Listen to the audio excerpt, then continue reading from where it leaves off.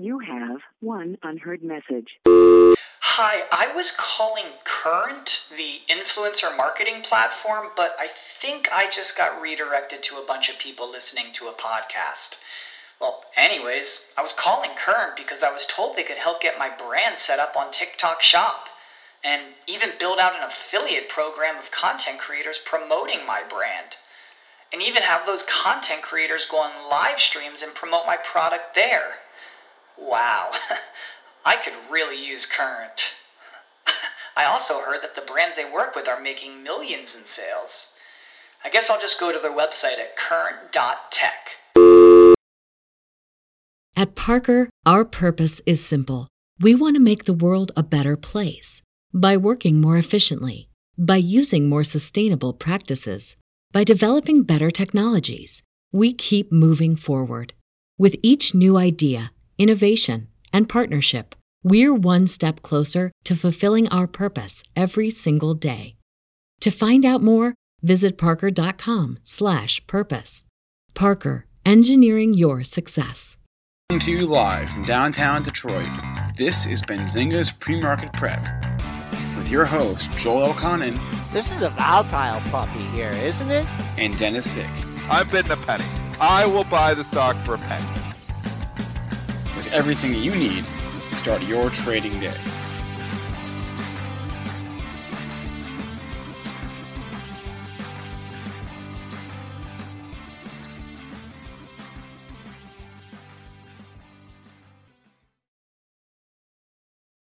Good morning. Welcome, everyone, to Benzinga's Pre-Market Prep. Spencer Israel, Joel Elconin, and Dennis Dick with you this morning. We got a lot going on here. A lot to discuss. We're going to discuss the aftermath of SNL. We had a cyber attack. We got metals going to the moon this morning. So a lot to get to on today's show. Our guests, as they are every Monday, Tim Quast will join us to discuss some market structure. He is, of course, the founder of Market Structure Edge. And Matt Hammond from IPO Warriors will preview the week and recap last week's action in IPO land. That'll be at 9 o'clock. Today's show also sponsored by Market Structure Edge, by the new way to trade for free. MarketStructureEdge.com. The link is up on the screen. Check it out there. Joel, not sure what he's doing in the background there. Making coffee or something. No, just getting organized. Good morning. Good morning. Good morning, traders and investors. Welcome to another week here in the markets. Starting the day in the green here, up 3 3/4 handles, 42.29. We don't know because we can't see your chart. It's just running around like a chicken with my head You cut sound off. rough. You had a rough weekend or what? I think he might be on his voice is hoarse. He might be on a different mic, or maybe the Tulip Festival. Oh, it's his voice. He's all cracked. He sounds like he's got like he was yelling all weekend. Were you yelling at your screen all weekend? Yeah, yelling and screaming, ranting and raving about the Derby. No, it's just combo cold allergies here getting the best of me here. And, yep. But we'll get through the hay fever season, just like we'll get through this show. 62 cents. That's how much we're up in crude. Thought it would be up more with the hack. We're up at 65.50, bouncing around pretty good. Gold making its move towards 1850. That's up $9.80 at 1841.10. Silver playing catch up. That's up 42 cents at 27.90, which is good. And Bitcoin, it's had a pretty good range. It's up $390 at 58,150. Those are the futures. Triple D, it's just kind of like a manic Monday, isn't it? We got a lot of different things going on. Some stuff in the red, some stuff. I'm seeing a lot of red. It's all over the place. Seeing some green. Yeah. What do you got? It's random walk market here this morning. You have some stocks up, some stocks down. I got the Qs down about 0.5%. Well, they've come up a little bit from the lows, $1.25. The Qs are down. I got IWM trading down as well, which is usually you see those two and go opposite direction, not today. And then you got SPY trading higher. I'm struggling to find stocks. So I look at the IWM here trading down 0.5%, and I see oil ripping, and I see the banks are trading higher, and I see a lot of smaller stocks actually trading higher. And I'm like, why is IWM trading down $1?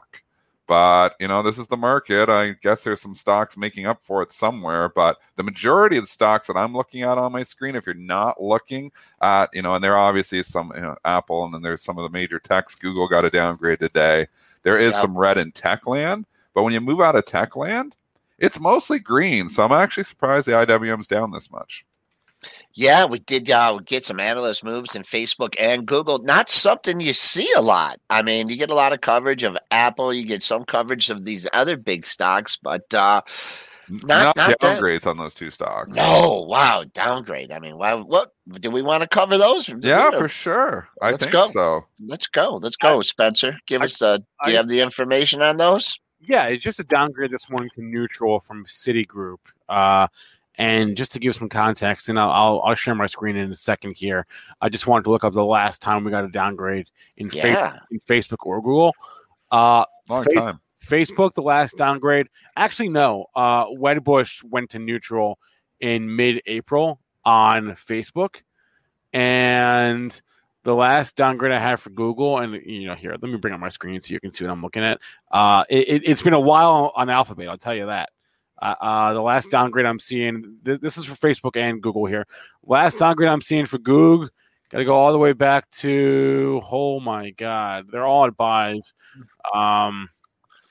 It's been a while. This is January. I'm telling you, a long time. It's been Look at that. Let's go just Google. Let's just Google here. This is sort of by date. Yeah, it's been. Analysts aren't biased at all, eh? There we go. 2019, is that right? For that Murphy. I don't see any downgrade since then. I don't remember talking a Google downgrade in a long time. Yes, I'm still long my Google. I have not sold any shares of it whatsoever. I know it's pulled back, but I still think it's growth at a reasonable price. And I don't think Google's going away. It remains one of the biggest positions in my long-term portfolio. No, I am not selling it today because it is downgraded. They've had a run, though. So I guess the analyst is saying, it's been a nice run. April's 2,000, it's 2,400. It's been a pretty good run. I mean, a lot of things have run. So if you're not in high growth, names, the stocks have been going up. So I don't know. I guess it's just a valuation call. Is that what it is? It's actually a call on the tremendous growth in digital advertising and the tough comparables ahead, basically, because the past year was so good that they're saying, growth will slow. Let's do Facebook with it because these two stocks tend to track each other to a certain extent as well. If you put those charts on top of each other, they do look close. Facebook also getting a downgrade. Is this a similar call? It's the same call. It's the same call. The same note. It's part of the same note and part of the same call. Okay. Who was the analyst downgrading? Citigroup. I don't know the analyst's name. Okay, that's fine. I don't know. I mean, the Google chart looks a little better than the Facebook chart. Just looking at the Googs here, the Goog without the L. I'd say 23.45. It doesn't even look like we're going to get anywhere near that today, but your 2 and 3 day lows splits that. So we'll keep an eye. We're only trading $7 below the low from Friday. So maybe that's resistance. On the upside, I'll just keep an eye on 2,400. Nothing really special there. All-time closing highs above that. So, I don't know. Let it shake out 2350, 2400. Trade there a couple days this week and then continue the uptrend. Already did, as opposed to Facebook, it's already filled its earnings gap. And I'd be a little bit more concerned if I was a Facebook shareholder today.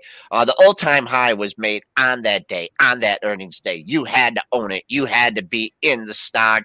It's come down since then. I think for this, I'd just be looking for a gap fill eventually here from that earnings day. So I'll call 311, 311 support, and then, minor resistance at the close from Friday. That's the first point you'd be looking at, 319.08 on a rally. Well, we're down here. So 313 is critical. That's the level. That's the double bottom. How come? 3 of the last 4 days. Yeah, you're right. Good job. So I'm just saying that 313 is critical, I think. If it takes that out, then you could start thinking, well, maybe this is going to see 300 again. So 313, as long as that holds, bulls in control. Lose 313, gets a little bit ugly. Remember, always Gil Morales undercut and rally trick too, where you go down to 312 and then you get a close back up about 314. It's actually sometimes the better buy is to wait for it to undercut and then comes back up over it, and then you catch a few people shorting it, and then you could actually like higher. So I like those setups better. But this is, just such a difficult market to trade technically. This is a difficult market to trade, period.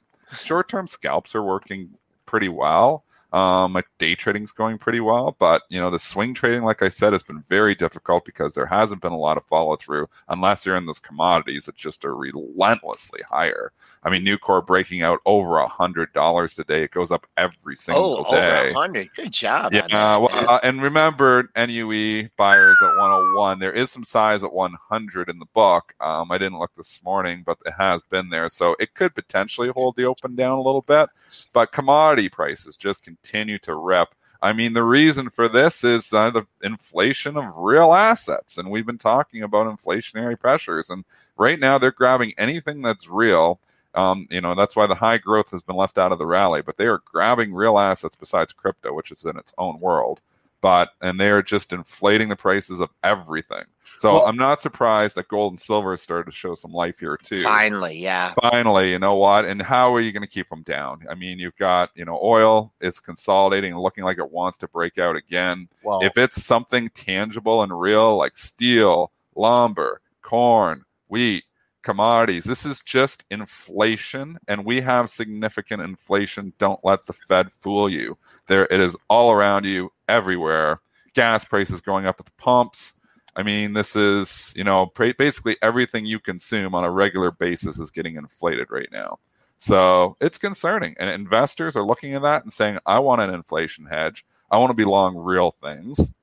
And that's why you continue to see money flow into commodities. And if you look, the Canadian dollar is super strong for the simple reason that commodity-based currency. So I don't know. They are all overbought. There is going to be a wicked pullback in all of that stuff eventually. But I think that pullback, again, what I've been doing is buying dips on value, selling rips on growth. That has been working like a charm, for a month. And I don't see that changing. I think if you get a significant pullback, I mean, the banks, and I didn't buy any banks, I should have, but, they got a little pullback there last week. They turn around and just start ripping again. So, and obviously they got the pullback there even on Friday. Yeah. With the jobs number being a little bit soft, and they're like, okay, well, maybe interest rates aren't going up anytime soon, and they hit the banks. The banks all open at the lows, and they turned around and they just bought them all. And the tech stocks, a lot of them all open near the highs, and then they turned around and just started hitting it too. I mean, you could see it not so much in the Qs. There's some value tech in there, but in some of the little growth names, those were another selling opportunity again. So the trend continues to be your friend. It's buying value and selling growth. I don't know what turns that whole thing around, but man, that is a wicked trend. And Spencer, you were saying you saw a chart on the weekend that the gap that I've been talking about has actually started to close fairly significantly. I actually misread that chart that so it hasn't closed. No, the gap between growth and value has closed dramatically. What I thought it said was that the gap between I thought it was saying that value has come in a little bit and growth has come back just a smidge. But in reality, what it was saying was the gap here. I'll show you the chart that I saw. The values continued to go up. Right. If anything, the values continued to go up. It makes sense when you think about inflationary pressures, though. This is where it's a chart from Bloomberg here, and it's measuring here. It's measuring ARK. One of the ARK indexes, ARKK, against the value index, and it goes back to 2017 there, so you can see white is value, green is ARK. That's growth. Unbelievable how quickly. Yeah, look at 2021, and it was basically the opposite. Where ARK, everybody, when we were entering 2021, everybody had to own everything growth. Yeah, it was all the sexy growth names. It was the only thing that new ETFs were coming out there, all sexy growth names. Yeah. And value was just thrown into the gutter. And the 2021 has been the exact opposite trade. Exact opposite. Mm-hmm. If you've had value, you had these stocks that were underperforming for years, you're loving 2021. You're like, finally, like the Karen Finermans of the world, who are big time value investors, Warren Buffett of the world. Even me to a certain extent, although I've kind of got the more barbell approach, which maybe if you're a pessimist, it never seems to work out because you can always say, I always got something going down. If you're an optimist, it's always working out because there's always something going up. But that chart in itself just tells the story of 2021. But it's been a value-oriented market, and growth has been completely out of favor. Well, before we get too far away from it, you talked about the metals and you talked about oil, and obviously there's news on both over the weekend. Let's start with oil here. I guess on the spectrum of cyber attacks, like this could have been worse, but the Colonial Pipeline, which supplies a little under half of all of the diesel, gasoline, etc., for like the Eastern Seaboard. No big deal. There's no big deal. It is still shut down. No big deal. It's still shut down as far as latest news that I saw after a cyber attack over the weekend. I've seen a couple of things as far as articles saying who's claiming responsibility, whether it's Russia or it's just a group or whatever. But the point is that they shut down the pipeline. Said it was more of an informational breach, not like a true systems breach. It was a ransomware attack, and they just stole some data. Well, I said just they stole some data and didn't actually like influence the inner workings of the systems. So the pipeline shut down for now. If you're wondering why SHLX is down, they've got a stake. They're one of the owners of this pipeline, and FireEye's up because they're investigating this hack. So you got FireEye. It's just this fairy tale market. I mean, so what? Hack half of the supply of the East Coast. No big deal. Oh, that's what it will. It will shrug it off. Yeah. And you're right, Joel. This is a fairy tale market. It's a good name for this market. It's just living, but you know what? To a certain extent, some of the fairy tales. It's a tale of two markets, really. It's not such a fairy tale market anymore. It was in January 2021 when everything started to rally. But there's obviously been a lot of growth investors that have been hit pretty hard here. So the fairy tale has just kind of changed. The story of the fairy tale has changed. But you see a pullback here in some commodity names like or SHLX, and you think, okay, well, it's not even significant. I mean, here they're part of this, and it's down 20 cents, Spencer. I mean, so I don't know if it was off more earlier, but it was. It appears that investors are completely shrugging this off. Really? Well, I said on the spectrum of cyber incidents. Yeah. This one maybe is not the biggest, but it's not nothing either. It's not to say we should shrug it off. I was looking at the cyber at the what do you call it? Cyber stocks? Like cyber UFO, Palo Alto, hack. Yeah, the hack stocks. Yeah, UFO. Cyber attacks, hack stocks. PANW. They've all come off.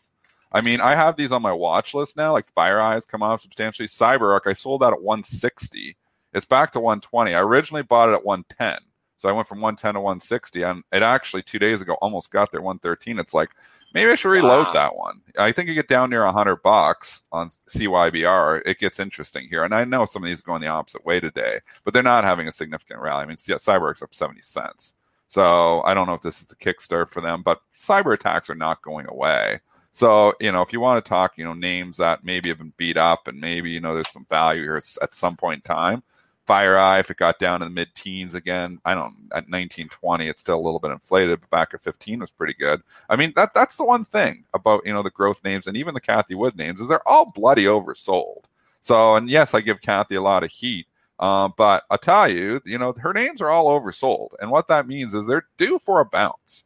So even look at ARKK, and we can take this conversation over there. It bounced right where it should have bounced, Joel. If you look, it bounced right at the March lows.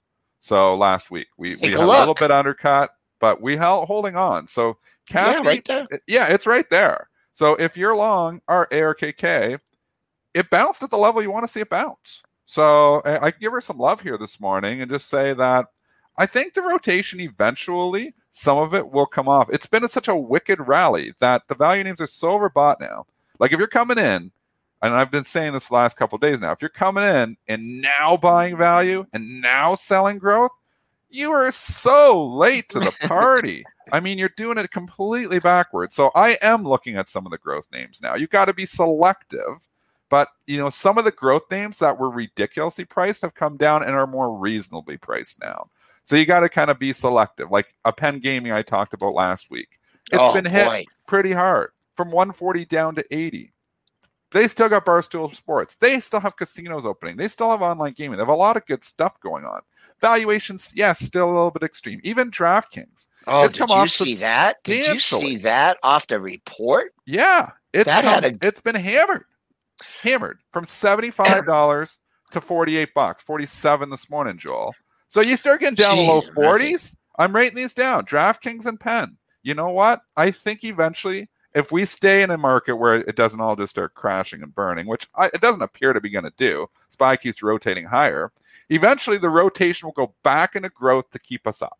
So all it is rotation. That SPY just profit taking in the value. Yeah, you'll get profit taking in some of the commodity stocks, and then you'll get all of a sudden you'll start to get some, a spike up maybe in some of those growth names. So here I am this morning. I'm going to say that some of these growth names are starting to get to a point where they start to look more attractive. They were crazy, when Penn went to 140, it just got way overdone. Getting added to the S&P, S&P, that was overdone. It's come off. It's down 40% almost from those highs. It's huge. So there is, and this is a good name. I love Portnoy. He's funny. Barstool Sports. We love Barstool Sports. So you're getting a chance now that looks pretty good. I kind of like the 80 levels. So you know what? On Penn, 80-15 too. Maybe you don't go all in. Yeah, maybe you don't go all in. But maybe you start nibbling here. And if you get hit, it depends on what your portfolio looks like. If you're loaded up with growth names, you don't want to be all loaded up in the same type of name. I don't have hardly any growth. Whatever growth I had became a lot less portion of my portfolio because they went down 30-40%. I have some stocks that are down 30-40%. Fisker, which obviously I reloaded at 15, has been a complete dog. I still think Fisker's good long term. If you got a long time horizon, I think Fisker, but they're not making cars till the end of 2022. So you got to go a year and a half without revenue yet, and they hate companies that don't have revenue. So this is not, in favor whatsoever. I like Penn. I'm eventually going to start liking DraftKings, I think, if it gets down to the lower 40s. Just nibbling. Just adding some growth in there because value has exploded. Growth has been hit. I think that gap that has been crazy closing could start to stretch out a little bit again because it's just closed too much too fast. I just got a good feeling or a good take on this ARKK chart, just the way it's setting up. Dennis, you mentioned, matching that March low. So it stopped where you wanted it to stop, right? 105.68, Thursday's low. Your low here, 106.25. So 106, that's your major level. And then I look on the upside here and I see a pair of highs right at 115. So if you want to get on the bandwagon when this thing is actually going up, that's a pair of highs. That is very interesting to me. What I'm worried about is that now you hung out at the low here, you got away in one day. Here, it took 4 days to get away, but it got away. So here you are again. If you can hang in here a couple days and not, get into like 107.5, 108, where you don't have, very far to take it out. So that's important. I think you got a couple big days for Kathy and at least this ETF. I like the setups. I like leaning on the low. And then I think you get above 115 here, then things open up for a meaningful retracement of this big move. Spencer, you gave us some news. You put it in the doc about Archegos. Kathy? Yeah, Kathy mentioned this. She was on with CNBC on Friday afternoon, and this came out that Archegos seeded ARKinvest. I didn't know that either. I don't know if anybody knew that. No one knew that. Bomb there. Kind of. Like, whoa. Kind of. Yeah. Yeah. Surprised the market there. Not a big deal. It's just surprising. Like you can see how. Well, it's not a big deal in that, the Twitter jumped all over it, and they spent the weekend connecting the dots. Right. You get Archegos. Right. ARK, you get gamma squeezes, you get short squeezes, you get SoftBank. It's all connected. It's a fun story. It's all connected somehow, right? It's a fun story to try to put pieces of the puzzle together. That's what media wants to do, is have a fun story to put pieces of the puzzle together. And here they just all of a sudden just link two separate stories together. So I'm sure the mass media is trying to put all those pieces of the puzzle together. But give me another Kathy ETF here. ARKQ. ARKW is what I'm. ARKW. They're all holding at the March lows. That's good news, folks. That is good news. You know, I've been hating on Kathy for a while here. I'd go neutral Kathy right now. Maybe not necessarily, and maybe you could try. You can try anything, and you got a level. So, I mean, some of my best trades have been like, well, we'll give it a shot here because you know what? It bounced at the lows. ARKW, almost a perfect bounce. 132.70 the low in March, 132.46 the low on Thursday. It had a nice bounce, and you're pulling back here this morning, a little bit of growth names. You have a level to lean on. You could literally put this on and stop yourself out for $5. And, you know, if growth turns around, you can laugh all the way to the bank. If growth still gets hit, well, you take your 5 Take a small hit. Yep. You take a small hit and you move on. I've already tried growth once. I might try a few growth names. I might try a few growth names on this morning's pullback because growth is pulling back here again this morning. If it takes them out, it takes them out. But, you know, it's hard because you're fighting the trend, right? So these are always harder trades. And you do lose on these more often than you're going to win. You know, there's a lot of trend traders. You know, Christian Fromhert's one of the best ones. It's easier to buy the dip on value than it is to buy the dip on growth. But sometimes you can take a shot.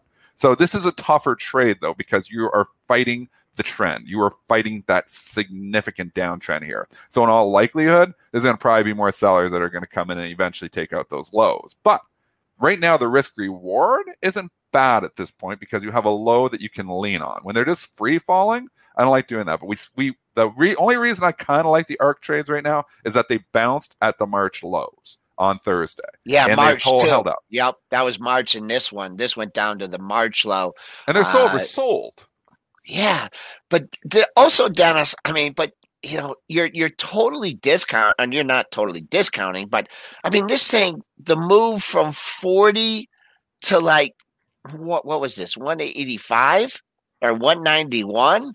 I mean, you're just saying that way overdone. Yeah. So when you look at that bottom right chart, you're like, holy mackerel, this could get ugly. And it could. You gotta stop yourself up, folks. Good. Don't get yourself stuck.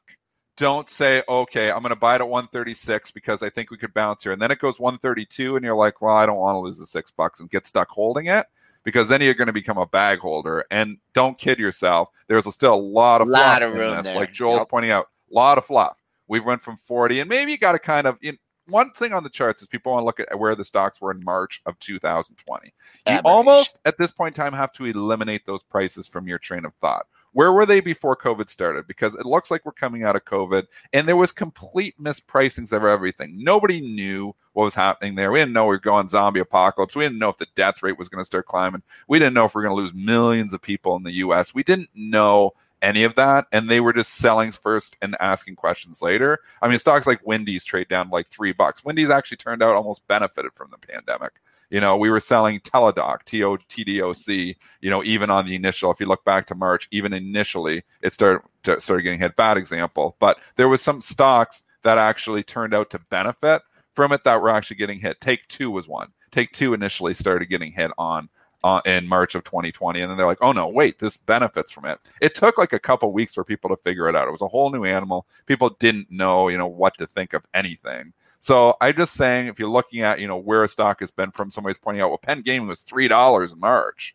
Well, really, should it have ever been there? Probably not. You know, we weren't going, you know, we thought, you know, there was going to be companies that go bankrupt. We didn't know the government was going to come out and bail every single thing out. Not that Penn needed a bailout, but, you know, with the stimulus money, with everything else, there was very few bankruptcies in 2020 overall. What you're saying is use February 2020 as a book. Yeah. I'd say use that more as a gauge of where it's come from. Like to say from Penn came from 3, Penn really came from like 20 to 30. Yeah. And now you've got Portnoy's influence has really, you know, kicked it up since then. So is it worth more than $30? I think so. They had a fair value before Portnoy at 30 to 40. So what's Portnoy worth? He's worth a lot. He's a major influencer. He's out there. I mean, Barstool Sports, it's funny stuff. All the people they have there. I think it's worth some money. That's why I don't mind Penn at 80. Hey, would I love it at 60? I'd back up the truck at 60. That's where I originally bought. I originally bought 60. Oh, look at the monthly. And I sold it at 105 or 110 or something on the way up because it was a double. Yep. It was double for me. I got away soon. I ticked off, went to 140? Sure, because, you know, but you never get the whole thing. But I got a good chunk of that move. It pulls back to 60 and lets me reload at my original price. I think I do it. I think I back up the truck all day. I'm a little early. Am I early at 80? I might be, but maybe I want to nibble. Maybe I want to take a shot, you know? So you don't have to go all in, you know? And that's something that a guest was saying last week. You don't have to enter. It was Sean that was saying that. You don't have to enter all at once. Kathy Wood does not enter all at once. She enters, like Sean was saying, 500 times. She buys every day for months. So maybe not 500 might be an exaggeration, but she might buy something 20, 30, 40 times. So you want a little bit of pen? Maybe you pull the Kramer and you say, I'm going to put 25% of my money in it now. If it goes up, I'm participating. If it pulls back down, I'm going to add a little bit more. Can I interrupt this stream of consciousness for stream of consciousness? Breaking news on TTD here. The trade is already over, but now it's reversing. 10-for-1 split. TTD just announced it. Okay. They're doing a stock split. It's going down? It popped. It popped over 700, Dennis. It popped to 712 and a quarter. Holy. Yeah. That all just happened while I was ranting. Yes, that all just happened while you were ranting. They announced a 10-for-1 stock split, which the market seems to love. And it pops $50 on the news algos. There's your algo that just continues to lose money. I don't know who's running it, but man, they do it bad. And now it's just tanking. Why is it tanking? It's now down 20. It just lost. So the news algo that just bought it up at 700 is puking it out. Why did it go up in the first place is another question. Well, they like those, but now it's really it's down $30. Why is my question? Why? Now you're down 35. 627. 627. Friday's low. 627. What's the low, Joel? Friday's low was 627. $600. This thing gets anywhere. You just dropped 40. You just dropped $60, $80 in a matter of a minute or two. So this thing gets anywhere near. I don't think it's going to continue to fall here. So I call it live on the show here right now. I think you're going to see some buyers in lower 600s here. I don't think this continues to go down. Yeah, it hasn't taken out. It stopped. It looks like it stopped trading here for a second. It's wide. It's 12 points wide right now, trading odd lots in the middle. There's 28.75. Anyways, you're getting a look at. That's a big split too. 10-for-1. At 620 was whoever just bought 620. I think is going to make some money on it. Yeah, 620. Well, maybe not. 630. So got some offers there. Look at this person coming 615. in. Look at that offer. This is really interesting to watch. $600. $600. I'm 592 bid. We're trying to call. And obviously it's just opinions. We just have opinions here, but this just got way oversold now. It just went from silly buys to silly sells, in my opinion. But I don't know. We're breaking news. Maybe there's some other headline. Did they say anything else? Not that I saw. Just a 10-for-1 stock split, and all of a sudden we decide those stock splits are bad. My bad. Well, there was earnings. My mistake. Oh, that was Spencer. Come on. It missed you, Spencer. Spencer. I didn't have. All right, me and Joel pull everything we just set off because we were told it was just a 10-for-1 stock split. They missed huge on earnings. 45 cents versus 77 estimate. Mitch, where are you? Come on in, Mitch. Holy Spencer. Mitch is coming in for relief. I'm looking at 10 screens at once. I should have brought the Pro up myself. The Pro has it there.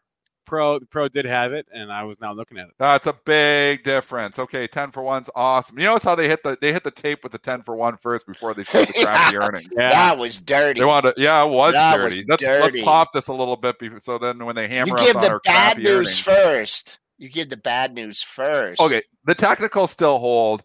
591 was the low, the double bottom. Let's see what it does if it does that there. But I couldn't understand why it's tanking on 10-for-1 stocks. All right, big earnings miss. That's a big story. They did give guidance as well, and the guidance is not great. They see Q2 sales 259 to 262 versus 253 estimate. That is not growth numbers for a growth stock. This doesn't make sense. How can Facebook and Google come out and say, "Oh my God, we made so much money on digital advertising," and they're not? I don't know. Trade Desk is in the same business. How could this have been so bad for them? That's what the market's saying. That's why they're hammering it down here now. It doesn't make sense to me. I don't know. And thank you, Mike Britton. They announced the split. The news of the split came out before the news of the earnings. The news of the split. They were dirty on that. They hit the tape. We look like we're going to test the 591, Joel. I know. But that's a big earnings miss for a growth stock. One, the growth stocks can't miss earnings. So, let's see if it bounces at 591. But it's scary to buy these things when you have a growth name, and they're probably going to talk about it on CNBC in a minute. Miss. That was going to be down. Yeah. The 10-for-1 stock split is cool, that's what. So obviously, here's the management's thinking, in my opinion, is like, okay, we didn't do that great this quarter. What can we do to help our stock out? Let's do a 10-for-1 stock split. Well, that helped a little bit. It helped for about a minute, and then the real numbers came out. They're like, no, these are not growth numbers for a growth stock. It actually helped for about 30 seconds, not even. Wow. I mean, stock's 45 cents on the quarter. I don't know if that's you're going to get a look at 592 or anything, but if you're making a couple bucks, let's just give it and say it makes $3 a share for the year. Well, the thing's trading. What is that? $3 is trading 200 times earnings. Ooh. Is that right? They're probably gonna adjust the stock split after this, like only do like a 8-for-1 or 7-for-1. Well, I don't know how much money, and it's a growth name, but if you're not growing, that's when they hammer you. Man, those are not good numbers, folks. Sorry, I'm out on Trade Desk. Don't want it. Not at those numbers.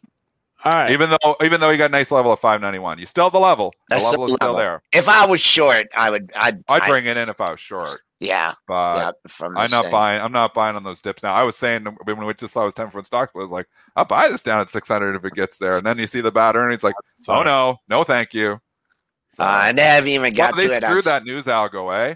Drop the 10-for-1 stock split first. The news algo buys it up, and then they hammer them with a bad earnings report. Was it scheduled though? It was scheduled. Yeah, it was scheduled. I didn't have it on. So you had to know that the earnings were coming too. It was on the schedule. It wasn't like out of the blue. So anytime you're trading earnings, it's crapshoot. Yeah. All right. It is 8:36. Let's bring on Tim Quast and do some Market Structure Monday. Tim Quast, founder and CEO of Market Structure Edge. How are we doing today? 3 of my favorite faces. Good to see you guys. We're always excited to see where you are this time. Don't get used to Spencer's. He never, this is Tim's thing, he never broadcasts from the same house. He owns like 100 houses, and he's just broadcast from all over everywhere. You never know where Tim Quast is. Where is he today? No, he's in Austin. And as I've said before, if you want 100 houses, use Market Structure Edge. And, there you go. You too can have 100 houses. I'm actually in Steamboat, and I can see Mount Werner, which is still laden in snow, out the window here to my left. So but that's good. We see snow on the mountains mid-May. We know we have a green summer ahead. So that's what we want to see. Is that the saying? Yes. Snow on the mountains in mid-May. Speaking of green, it's unfortunate. I caught the tail end of that TTD Trade Desk discussion. Wow. It was. There it is, 592. We're at that level. Well, and it's there's always a market structure lesson. TTD was before this decision, and had they asked me, I would have advised, and I get asked all the time by public companies, should we do a stock split? So TTD was in the top 20 most liquid stocks in the U.S. stock market. And it actually has had, as you know, Dennis, fairly good trading characteristics. It's being affected by the shrinking demand for equities that's occurring right now, and we can talk about that if you like. But when it's an important concept, traders, we use that dollars per trade metric on the Edge platform, and we tell we use it for public companies to help them understand. Well, if volume and liquidity are not the same thing. Liquidity is how much of something I can buy before the price changes. Why does that matter? Because if the price changes on you, you may miss the entire gain you were hoping to secure by buying the stock. And so TTD used to trade before the split at call it $20,000 to $25,000 a trade, thereabouts. Very, very good liquidity. And this will do damage to them. I'd like to know who advised them to do a stock split. It's not the thing to do in a Reg NMS market. Well, it's the earnings here, Tim. They just the earnings were not good. I mean, if you just take it out and extrapolate, what do you have? And in the background, Spencer, do you have the earnings estimates for the year? I'm curious because I'm just trying to grab a multiple on this. But when we just extrapolate the 42-cent quarter that they just had throughout a year, you can quickly see maybe they're going to make $3-4. I mean, if you even give them, let's say hypothetically on the high end they were going to make $6. It's trading 100 times earnings, Tim. I mean, this is not the kind of stock that this market likes right now. And now you have an earnings myth for a high valuation, high PE name. Down 10% is not surprising in, you know, an environment where they're not buying high growth to begin with. And then when you miss, they were hitting, you know, we've hit some growth names on good earnings. These are bad earnings. So exactly. And look, once again, if you want to see this through the and for anybody who's new, we talk market structure here, and market structure is the behavior of money behind price and volume in context of the rules that govern it. I always say price and volume are consequences. They're not metrics. If you're measuring price and volume, you're measuring something that is happening because of something else. And we want to know what the something else is behind it. So if we look at TTD, I'm going to share my screen. So by the way, if you guys are following along here, go to marketstructureedge.com. And you can do the same thing. You can, you know, just if you just want to follow along here, it's really simple to sign up. It doesn't cost you anything, no credit card. So I'm going to share the screen here. And this is the dashboard. And before I get to TTD, this is a fascinating thing. So all you have to know, if you've never seen this before, is we want to know what the trend lines are in market structure sentiment by any measure. I have a 75% short portfolio there. But look at all the lines. Everything should be up and to the right. An up and to the right kind of market, as with fundamentals or technicals, maybe you want to say, is the kind of thing you want to buy. There's almost nothing that looks like that. Building materials are still here, but they're also getting well to the overbought range. Yeah, you know, here's where you want to buy. Right as it rises above 5, short volume's very low. There's almost nothing that's appealing. I was looking over the weekend. Scary. I couldn't find anything that looked good. I don't care what, you know, COVID-19, this portfolio may offer some opportunities in a few days. In fact, if I picked something, I would say Dexcom maybe is an appealing stock. And I've not lost my train of thought about TTD. I just want to look at Dexcom, $15,000 a trade. That is a liquid stock. That's what you want. I mean, that's a low risk thing to trade. You still have to be nimble. But let's go now and look at TTD. And of course, it's going to show the old liquidity because this will reflect data as of Friday. Yeah, not with the earnings pre-split. So there's our Benzinga Maytag. Even that, though, trend lines don't look good. All right, so if we go look at TTD, here's their. It's about $20,000 a trade. I was a little over. But this is pre-split. TTD was 3.6. Sentiment falling. You want to buy sentiment rising over 5. So that right away tells us not good. Passive money is selling this, and it's 47% short. That's not bad, but they're going to destroy their liquidity. This could drop them all the way to the bottom of the Russell 1000 from a liquidity standpoint. You've got to be about this level.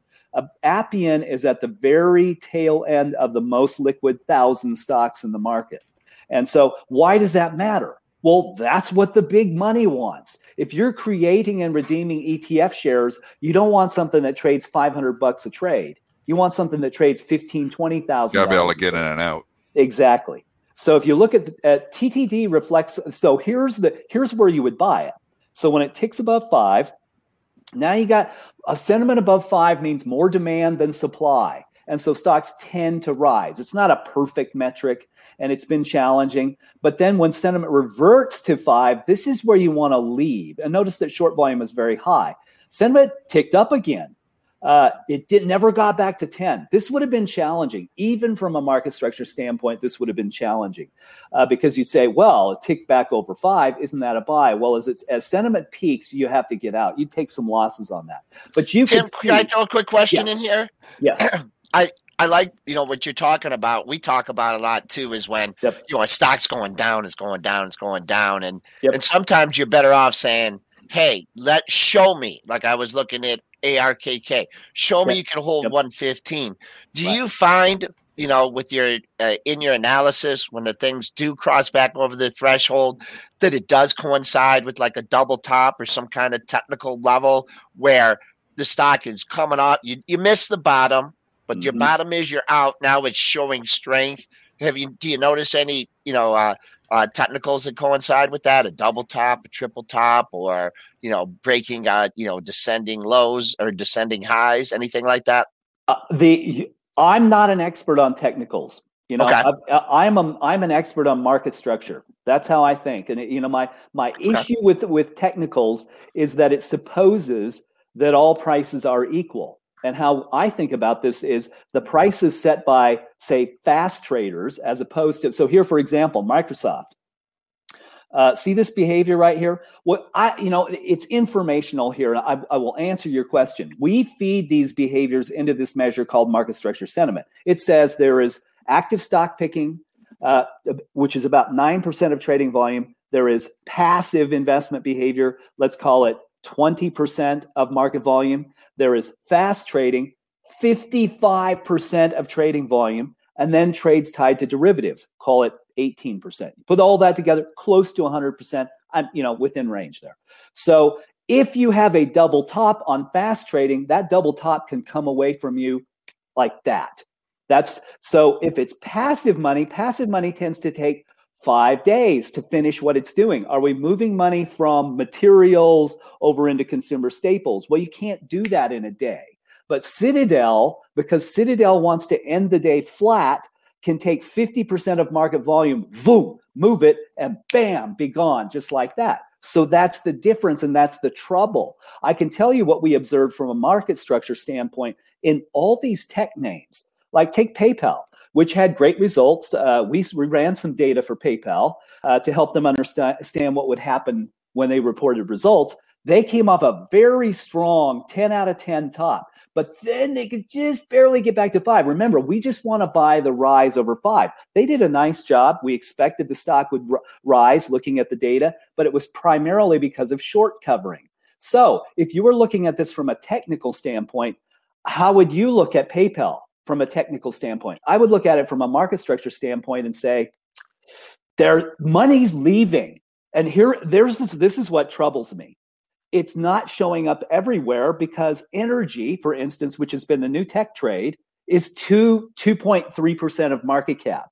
So you'd look at energy and say, wow, the money is just pouring into energy. And then you come over to tech, 28% of the market by itself. And if you look at communication services and consumer discretionary, which is where a lot of the big techs are, and you see, wow, they're weak, you would look at this and say, here is a warning for all of us. The great behemoth of tech, which drives the market, is seeing the gradual withdrawal of money. I think big institutional money is reducing its exposure to equities. I don't know how long that'll last, but that's where it's showing up. And this is very concerning to me. I'm not saying the market's about to fall apart. Well, here's another concerning thing too, Tim, is let's just think about all the money that is being dumped into crypto, and there's so many different. I mean, that has to come from somewhere. Right. I mean, yes, you can say, okay, it's all Fed, it's all free money, and we're all getting stimulus. But let's really put it in perspective. Right. You know, a $200 check, here or there. I do believe you're probably seeing some money. I mean, I bought some Bitcoin and I bought some Ethereum. So that money is investable money that would normally go into stocks, but it went into crypto. That's got to impact at a certain point. If we keep piling money into alternative investments, and it's not just crypto, it's alternative investments is really what it is, because the collectible market has been very hot. I mean, at a certain point in time, that money's got to come from somewhere. Yep. I agree with you. And to your point, here's Microsoft. And Microsoft is a touchstone for the market because it's, what is it? You help me out, guys. It's 1.7 trillion market cap. You're around there, yeah. Yeah. So if Microsoft cannot get back above 5, I think this all goes back to Archegos Capital. So we saw the damage in March. We said in April, is there going to be the same verve in terms of leverage, the willingness of big banks to commit capital to help people trade? And I don't think there was. And there's your top. That's the top for Microsoft. Since then, it cannot get back to 10. It will ahead again. But you look at this and say, if Microsoft cannot get back over 5 and it's spending more time now below 5 than above it, we have a market that could be in trouble. It's not Microsoft. Microsoft is essential to the market. There are 5 stocks that are 20% of market cap. And if those 5 stocks can't get over 5, you would, as the head of security at the little liberal arts school that I went to in the piney woods of East Texas, would say, "Go grab little brother Willie off the porch." Yeah. And so I think that's telling. And it is concerning. I mean, and we have seen, all those stocks that you just talked about, those top 5 stocks, all report earnings, all get hit on good earnings reports. Really, we bounced back in Google, it's bounced back a little bit in Facebook, but they came right in after the good earnings were. Microsoft had good earnings and they hit it. And they've bounced the last couple of days, but if they decide to resume, what they did 2-3 days after the earnings reports then it starts to bring down the entire market. So that they're holding the market up. It's these 5 stocks that really run, that they're driving the ship. And they've been driving the ship for the better part of a decade. So, you load up with SPYs and Qs, you got a lot of these 5 stocks. Exactly. And you traders, you might say, well, why is this happening? If 95% of market cap is in the 1,000 largest stocks, and behind the scenes, the big investors who are advising people who have retirement accounts, and those people in the retirement accounts say, well, we're concerned about how rich the market has become. What if people just simply change their allocations? Dennis, to your point, is it possible that we're seeing some democratization of investment in cryptocurrencies? And if some money comes out of equities or wherever it is, what if money comes out of both equities and bonds and goes to cash? Well, we will only see the effect of that this way, where sentiment stops delivering the kind of surge that would tell us that the same amount of money is coming into the market. I think the beginnings of months and the ends of months are very important for those reasons. Ends of months, portfolios get trued up. Beginnings of months, that's when the inflows come into the market from 401k. I do it myself, right? 401ks and so on. And if that money doesn't get deployed to the same level, the stocks that are going to tell us that are in tech, because that's where the market cap is. It's the old adage, the old Sherlock Holmes adage that I've used before, and stipulating that is a fictional character. And should we take advice from a fictional character? The Holmes adage was... People invest in fictional currencies. You're right. It's the same thing, right? Yeah. Well, I mean, what's the difference between $1 and a cryptocurrency? I mean, what is $1 worth? It's a fiat currency. It's such an interesting conversation because, when you look out and you look under and look really what's in these indexes here, some of the performance isn't that great despite the SPY making new all-time highs. Exactly. So it's such an interesting market that it should be like, normally you're looking at SPY making new all-time highs and you're like, everything is rocking and rolling. But you're looking, tech growth has been hammered. And we didn't have a great response to the tech earnings. The thing that is holding us up is the rotation, where the banks are making new highs. Some of obviously the transports have done very, very well. And then you've got the commodities doing well. And that's an inflation trade. I mean, you can clearly see that, people are driving into the transports and they're driving into commodities because they're worried about inflation. And I think they should be worried about inflation. We're seeing that. The question is, though, is that sustainable to keep the indexes up, or do we eventually succumb to tech, not performing like it was? So it's a scary market to just go all in and we're at all-time highs. It doesn't look as healthy as, the markets are indicating. Exactly. So that adage is, once you eliminate the impossible, what remains, no matter how improbable, is your answer. And if you eliminate the impossible, which is that the market can sustainably rise without tech, then what remains is the answer, that money is leaving the market. So how is it possible for SPY to rise? SPY is derivatives. It is not the underlying stocks. And we track that. I looked at the underlying stocks. Once again, there were huge divergences. A lot of the market is declining. If you if you sample communication services, has 140 companies in it. If you take 23 of them in an ETF, it can appear that communication services is up. It was down 0.5% last week. It's just an illustration. You can take a tiny sampling of the market and it appears to be rising. Energy's doing great. Here's the big financials you were talking about, Dennis. So you're absolutely right. This group has carried the market for a month. But look what's happening.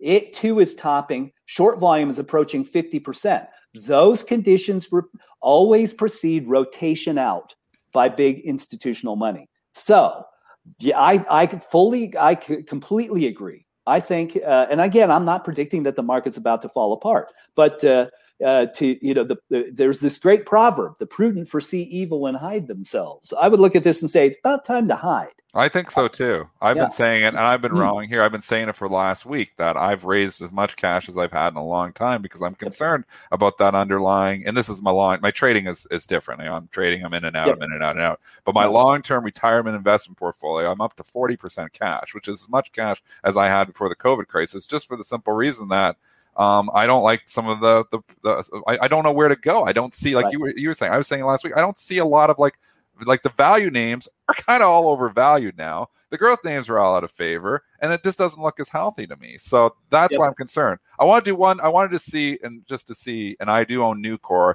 and UE. I wanted to see the market structure on Nucor because here is a relentless stock that has just been running and running and running and running.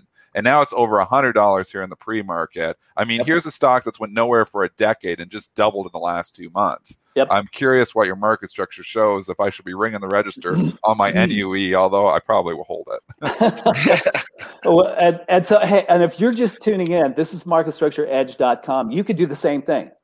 Materials, that trend line looked pretty good. Materials is one of the 2 or 3 spots that still indicates some modest upside. But there you go, Dennis. If you just look at it, look at the key metrics. Nucor, so 10 out of 10 overbought, topped, 59% short, very liquid. Passive money is the leading behavior. It was 98.76 on Friday. So yes, now stocks at 10 can continue to rise. And notice, look at Nucor's been above 5, at or above 5 for how long? Well, for all this, here's your entry point right back here in February, and there's been no reason to leave. I still wouldn't leave, but look at that. Well, look how high short volume is. So each time that short volume has popped this high, it has slowed the price down. Doesn't mean you have to leave. If you were holding this stock, you've done exactly the right thing because the hold has never been below 5, and it's still not. So if you wanted to stay someplace, stay till it goes below 5. Yeah, right. Your risk is you're 60% short, but that's been okay. The data historically tells us as long as it stays above 5, you're okay. Drops below 5, you're out. It was an average size position in my portfolio, and because of what it's done, it's starting to, it's funny as, and this is what a portfolio manager's problems are when they're more passive, and I would take a passive approach to my long-term investment portfolio. As performance happens like this, and you have a stock double, it's like, oh, I got a pretty good exposure to that stock all of a sudden. And, sometimes I back them up, like MasterCard I had bought back in the day, and I kept lightening it up because it just kept going up, and I was like, it runs up to like 6, 7, 8% of my portfolio. And I was like, okay, it's too big. I'm going to bring it back down.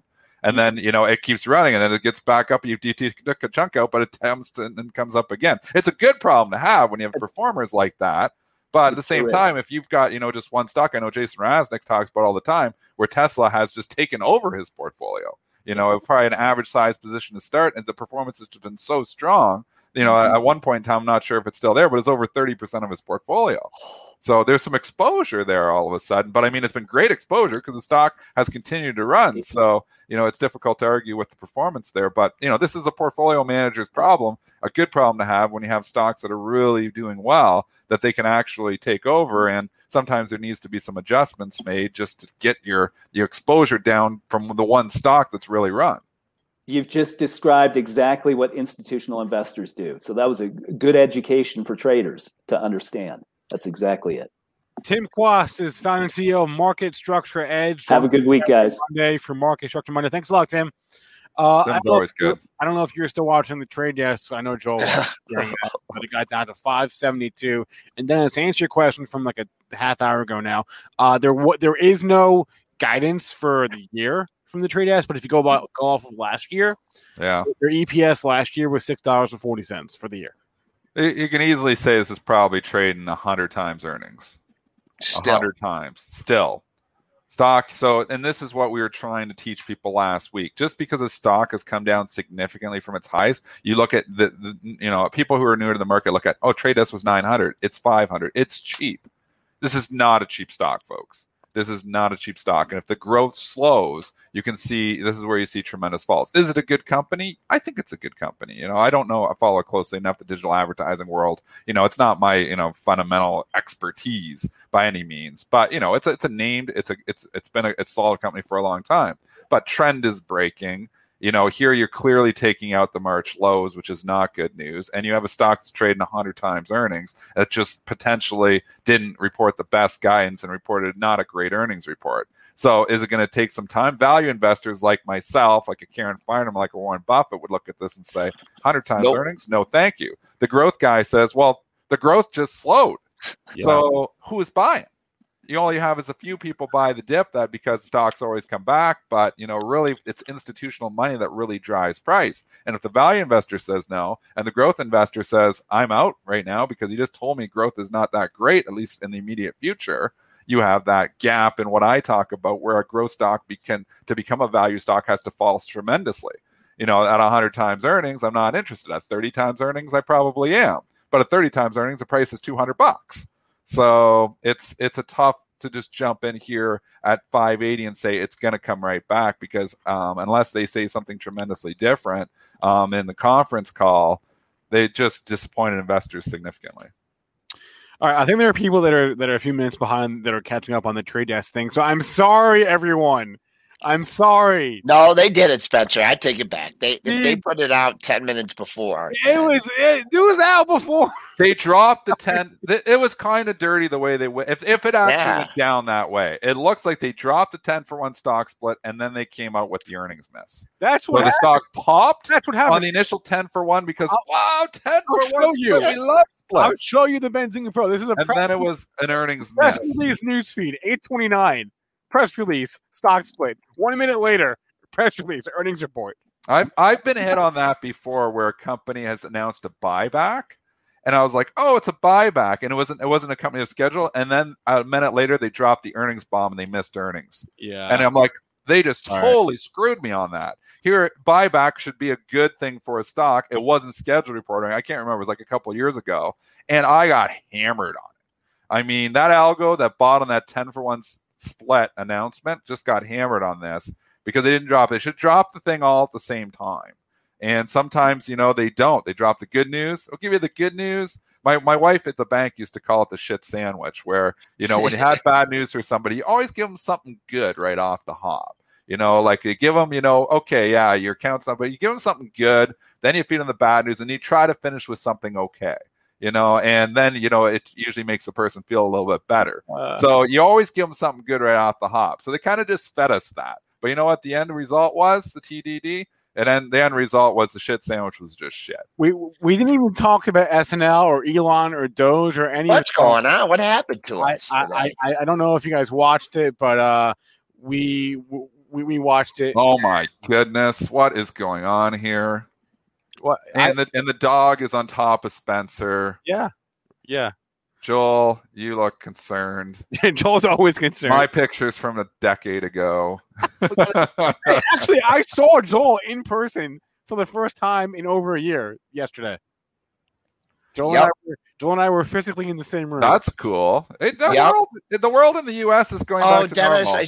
I should have showed can't you. Buy I got clothes, but that's okay. Moose Mentum in the pre-market chat sent me a picture. I think it was a 5x8 of autographed picture of Vladdy Konstantinov from the Red Wings. Yep. I wasn't a fan of Vlad because I wasn't a Red Wing fan, but I tell you, when you played Vladimir Konstantinov, nobody played tougher than he was. He played a tough style. He beat on, defenseman. Vladimir Konstantinov, one of the best, and he was tough to play against. Obviously, Konstantinov's still alive, though, is he not? Yeah, but it was that. I know, obviously, the accident. Have you seen the movie The Russian Five? No, I should watch. You should, man. I mean, I know Yeah. you got nothing to do. We didn't give Connor McDavid the love either. 100 points in 53 games, folks. Yeah, all right. That's unbelievable. Congratulations. All right. It's a 155-point pace in an era where the goal scoring is down. Guys, unbelievable. 9:05, everyone. Let's get the week started off right with a good old-fashioned parade of likes. Hit that like button. All right. Please. I'll like you. Thank you very I'm much. liking the show for Tim Quast today. He was excellent. I'll like the show for stock. He doesn't know why I like the stock show. splits. I'll like it for stock splits. Stock splits. Who got cambered on this? All righty. I hate the show for the TTD earnings report. There we go. All right. What's Workhorse doing? Everybody's pop talking Workhorse was for. Oh no, it came all the way back down. It was popping. Do we have a headline Workhorse? Yeah, we have numbers from Workhorse. Oh, it was earnings. Yeah, so didn't last, eh? You know what? Massively oversold, but just can't hold. Can't catch a break. No, can't catch a break. Yeah, reported earnings. Oh, so it popped up to 10.30, 10.40 this morning. Now it's back down $9.73. Man, it's massively oversold. And I'd say 934, 944. If you were trying it here, if you're so inclined to have the guts to try the stock here, you gotta stop yourself out at those lows. 933. Low the move on Friday. Yeah, maybe you give it to $9. You say I don't risk 10%. I don't like risking 10%, so it's not for me. But if you're a longer term trader and you think you can bounce, I'd stop myself out at those lows. But you're holding so far, so early. So far so good. But the stock is companies like this are in so early days, man. You got to be able to ride it out or get out of the way. I mean, that's the only thing. Yeah. And sometimes you ride these things out and they're not a fun ride. Well, yeah, that's exactly it. So. I mean, when they lost the USPS contract, we got hammered on that bar that day. Yeah. It tried to bounce back the next day. It was just a selling opportunity. There was so much money sitting in there thinking they were going to get the big contract. When they did not get that, you had to sell. Even if you were selling in the hole, you kind of had to sell in hindsight. Capital's 2020. But, we went from $28 to $12 a day. We bounced 2 days later up to $18, $19.70. It got up there a couple of times. That was a selling opportunity in hindsight. It's tough. I mean, I'm not going long it. I said you got a little double bottom at 934, but there's so many bag holders in this. Is this just bouncing back to 13, 14? Very, very difficult. Unless we go into this market that starts buying everything again, it's very difficult for these stocks to come back when they've been hit this hard and they have this many bag holders. All right, let's bring up. We're a few minutes late for our next guest, so I want to bring him on now. Matt Hammond. Okay, I got to go, though. IPO Warrior. All right, I'll cover some more tickers in the chat here. I see Pabst Blue Ribbon is popping up again. So go ahead, Spencer, take it away. A lot we didn't get to this morning. Matt Hammond from IPO Warriors. Matt, good morning. How we doing? Good morning, guys. How you guys doing? Doing okay. Busy show, busy morning, lots to discuss. Let's talk IPOs. What went down? To bring on my my little Doge here. This is hold on a second. Hold on. Yeah. Keep it up. Well, hold on a second. Let's go full screen on that baby. All right, I got another one here. Kimmy, come here. Kimmy.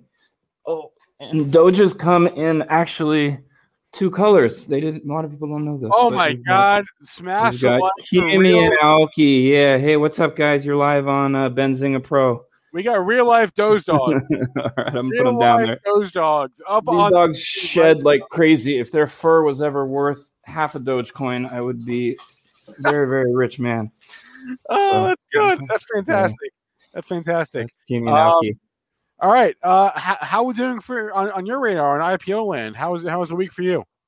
Things are pretty sunny in IPO land. The rest of my portfolio looks like a dumpster fire, but I'm picking off some nice wins that keep me kind of out of a margins call with some of these IPO plays. So you got to be a little bit sparing, and we will go over, what my light's going to go a little bit darker here, guys, because my light's off, but I will be speaking and switching over to the slides anyway. IPOs are still, offering opportunities, maybe not as big a wins as we were seeing before, but still substantial wins on fairly easy plays. So we got a little bit of a late start here, so I'm just going to jump right in unless you have something else to add here. Well, someone just asked what breed that was. That's a Shiba Inu, right? That is correct. It's not a young Husky, and it's not a young Akita. Okay. Which is the Hachiko. It's a Shiba Inu, which is loosely translated or often referred to as the little samurai. There we go. And when you see my dogs play, it sometimes looks like they're engaged in battle.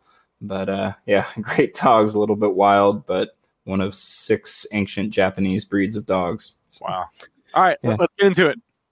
Cool. So let me jump up to the slideshow ticker here. All right. So we had some pretty big win opportunities last week, including Alfie, ALF, which we did showcase last week. ALF got off to a little bit of a slow start. I think there was some confusion, especially within Webull, over the ticker symbol. It kept switching from ALF to AFLIW. It was issued with warrants, and I bought the IPO was offered through Webull.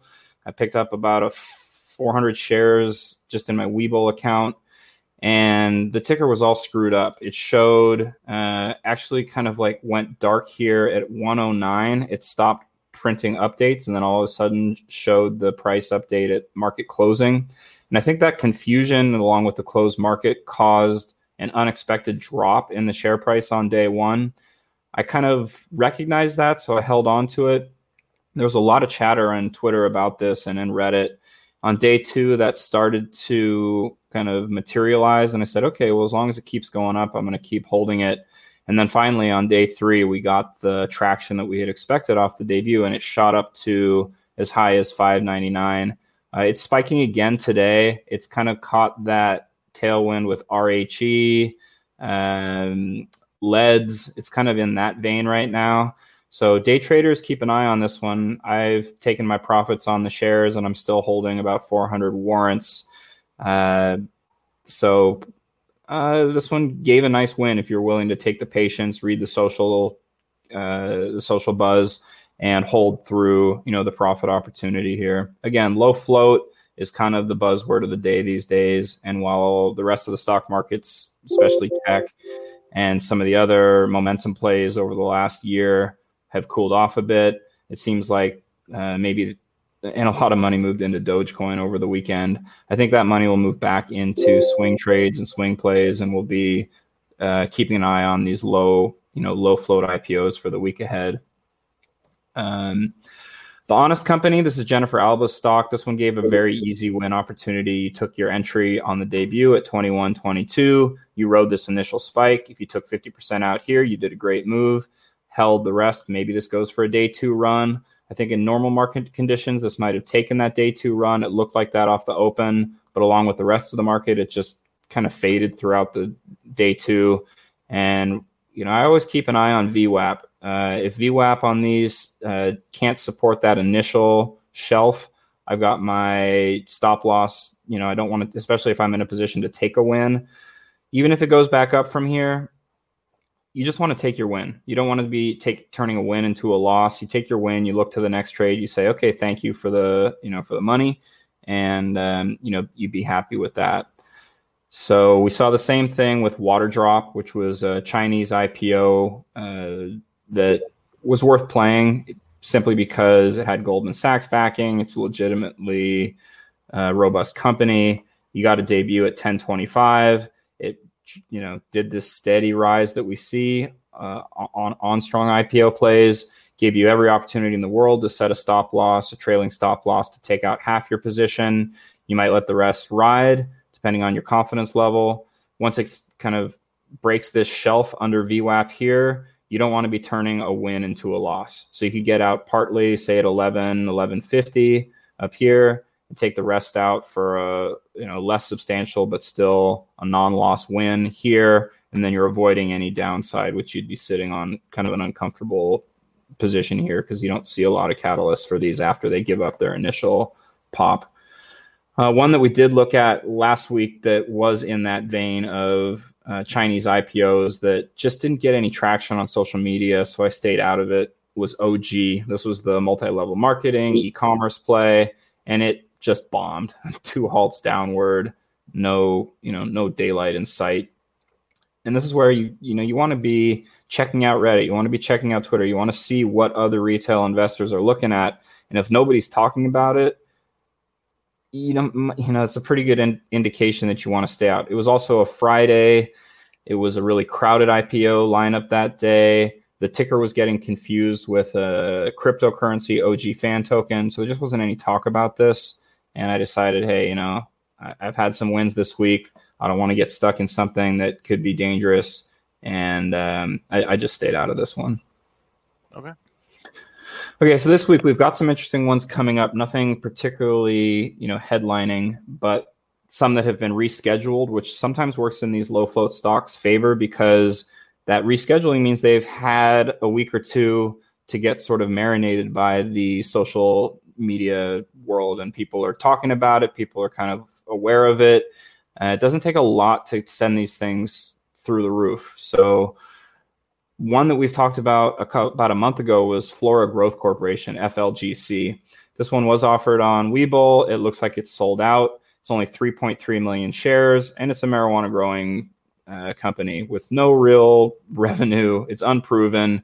And other than being a marijuana grower with low float, there's not a lot going for this one, except that when something sells out on Webull, and if I don't get a full allocation, that's a good sign that, hey, jump into this, take it out, take your position out, on the first halt, or at least a significant portion of it, and see if this thing doesn't just catch some headwinds. If it doesn't, you want to keep your stop losses tight. You don't want to be stuck in an underwater position here, but it's worth playing.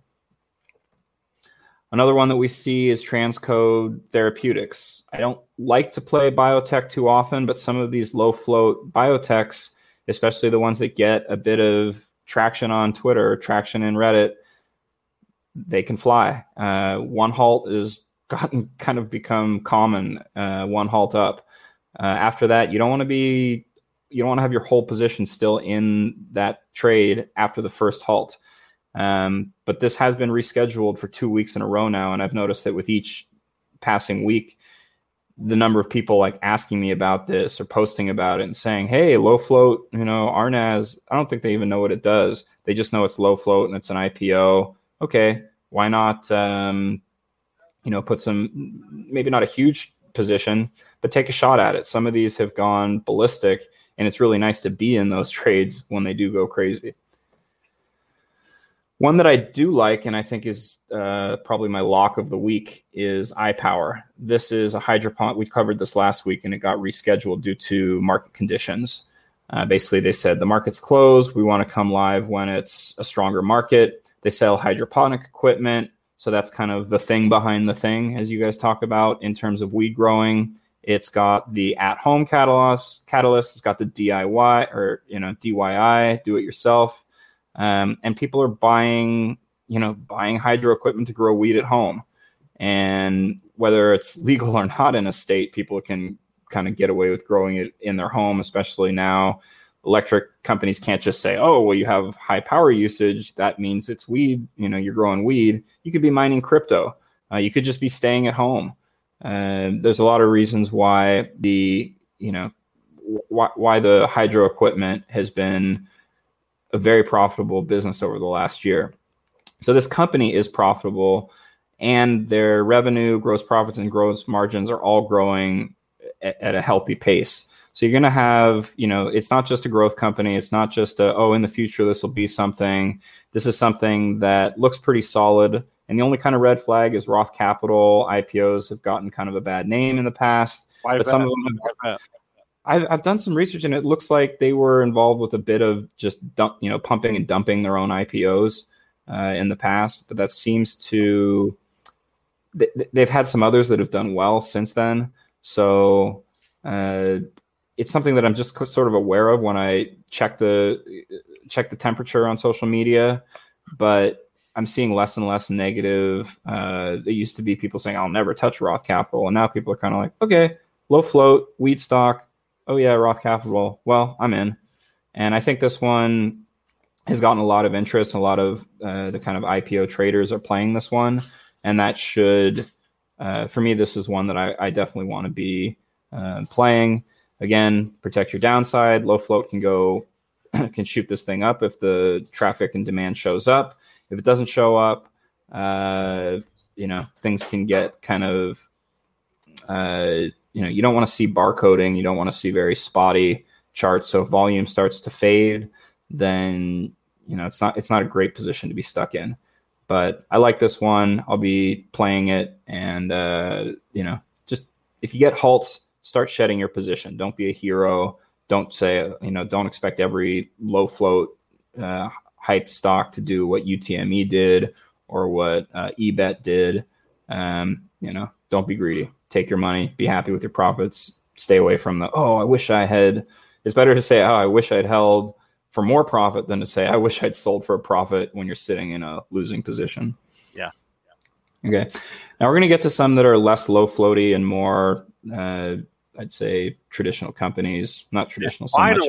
Real businesses. Thank you. Yeah, finally real businesses. Jeez. Okay, SimilarWeb. If you guys have been watching YouTube videos and you do anything on the internet, you've probably gotten some SimilarWeb YouTube ads served to you. Yep. This company does software as a service, website analytics and comparison tools. It's got steady growth, but it's unprofitable, which you see a lot in growth companies, which are currently a bit out of favor compared to the way they were a year ago. You are getting some comparisons to SEMrush, SEMR, which debuted on March 25th. Didn't do great on its IPO, but it's up 100% since then. So you might have people saying, "Oh, well, this is a better, website analytics and SEO comparative tools. These are actually pretty good business models." And it doesn't have a huge float. 8 million shares is considerably smaller than big company IPOs. So this one's interesting because it is something that people have become more familiar with over the last few months as their advertising has kind of targeted people. I get these served to me all the time. So I'm interested in playing this one, maybe not with a huge position, but it seems like one that if you even get stuck holding a little bit of a bag like SEMrush, you could get out of this one fairly easily, especially if the debut price isn't priced at a premium above the IPO price. So I'll be paying attention to this one. Global E, this was kind of put on my radar by E-Trade. They've got this offered to the public, which often means that if I don't get any allocation, it's probably going to be there's substantial demand for this. If I do get allocation or a full allocation, that might be a red flag and time not, don't buy extra. It's an international cross-border e-commerce payment platform. So they kind of do e-commerce websites that allow vendors to sell, across borders globally. They support like 120 countries or something crazy. They've got rapid growth and are profitable. That being said, I built a lot of Shopify and BigCommerce platforms for my clients. I'm a web developer by, my day job. And I've never heard of this one, which sort of puts it, makes me scratch my head a little bit. I made a lot of money on the BigCommerce IPO because I knew that BigCommerce was going to get Shopify comparisons, and it did really well. I'm not sure you're going to get that same level of brand name recognition with this one. The float isn't huge. We're not talking 30, 40 million shares. And, for a profitable growth e-commerce company, maybe this does well. But e-commerce platform, IPOs on their own haven't been, Honest Company was sort of underwhelming. It did offer a win opportunity, but it didn't just skyrocket. Coupang was a complete dumpster fire, and that was because of the lockup, but it still hasn't recovered. So tread carefully on this one, but maybe keep your hand in the game and just, take a half position or a smaller position. If you want to take a small win, that's great. I don't see a huge downside unless this debuts at a huge premium. Again, this one is maybe a little bit subject to what the market conditions are this week. I don't see see it as an obvious day trade magnet for the low IPO float people, but an interesting company and one to keep an eye on. Okay, Enact Holdings. This is Genworth Financial's mortgage insurance spinoff. Genworth Financial is a huge financial company. They were trying to sell this division of their company off to a Chinese financial company, China Oceanside.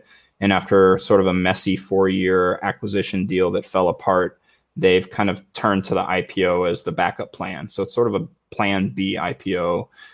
It's also the mortgage industry was, I guess, had a lot more interest and hype earlier in the year or last year, and now is sort of cooling off. You see Rocket Mortgage is at its all-time low right now, and this has Blackstone backing. They're pretty good with money, but otherwise this is sort of just not particularly sexy, not particularly interesting, and I don't see myself taking a big position on this one.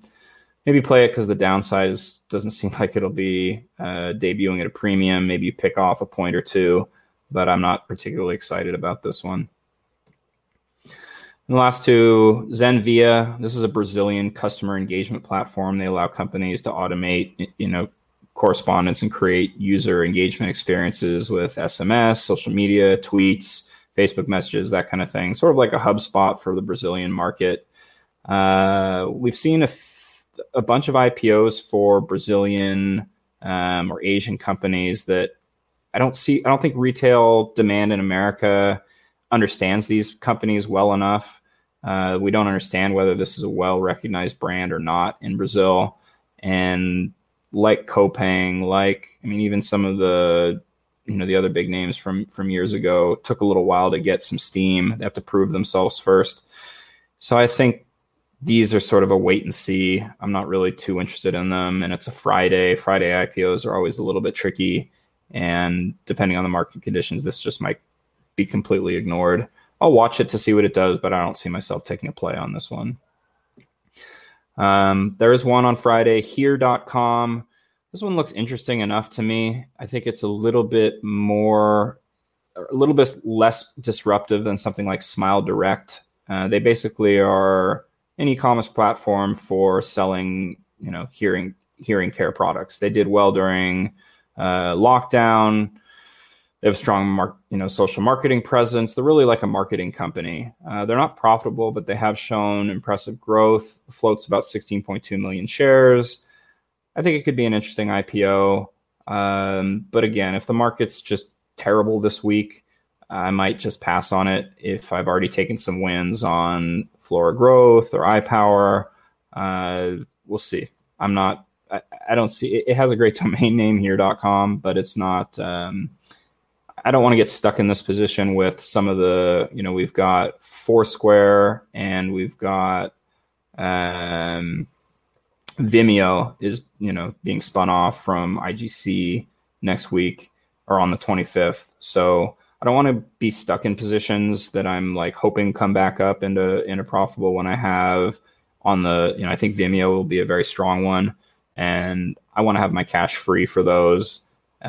So I'm always aware of what's not just on the table right away, but what's coming up, because it really sucks when you have something hot coming up and you're like, man, should I sell this one that I'm, underwater with or taking heat on to get into something that, I don't want to miss that one, but I also don't want to sell this one while it's down. Sometimes it's better to say, look, you're not going to nail them all. Sometimes you take a pitch just to see, what the pitcher's throwing. And, that's how I'll be, assessing this one. If the social media is talking about, if people are hyped about it, if I see something, a lot can happen between now and Friday. But this is kind of okay, it's a definite maybe.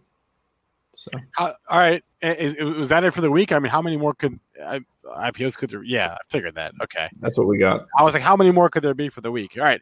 Matt Hammond, guys, if you want to know more, he runs IPOwarriors.com. I'll put the link. Yeah, sign up for the newsletter, guys. I send out the newsletter every Sunday night. It gives a little bit of strategy on how I played the week before. It gives you guys some ideas about how to play each one of these, whether I'm playing them. Gives you a little bit of a preview. You read that newsletter. You kind of you got your background information. Then watch the show. You guys can ask questions. We can answer some of those, and expect a pretty heavy IPO lineup coming down the alleyway, because the SEC has got a lot of companies. This is a great way to make money when the market's down, when all your other trades are falling through, and there's no swing trading. Buying the dips has become a little bit of a burnout. These opportunities are maybe not huge wins, but they're pretty safe. I showed you the plays I made last week. They were pretty safe. You get in, set your stop loss as the stock goes up a little bit. You raise your stop loss. Maybe you're not going to turn everything into a 20 or 50% win, but you stack up those 10% wins, 10% wins in a row. That's doubling your money. All right, Matt, thanks a lot. We'll talk to you next week. All right, new plan. Not enough time to end the commercial. We'll air it later in the day. Everyone have a good rest of your day. See you on the stream for SPAX Attack. Mitch, good luck in your short. And Enjoy all your favorite sports like never before at BetMGM. Sign up using code Buckeye and receive up to $1,500 back in bonus bets if you don't win your first bet. When you register with BetMGM, you'll get instant access to a variety of parlay selection features, live betting options, and the best daily promotions in the business. And with BetMGM at your fingertips, every play and every game matters more than ever. Place your money line, prop, or parlay bets with the king of sportsbooks today. Sign up using code Buckeye and receive up to $1,500 back in bonus bets if you don't win your first bet. BetMGM and GameSense remind you to play responsibly. 21 plus and present in Ohio, subject to eligibility requirements. Rewards are non-withdrawable bonus bets that expire in 7 days. Gambling problem? Call 1-800-GAMBLER. In partnership with MGM Northfield Park.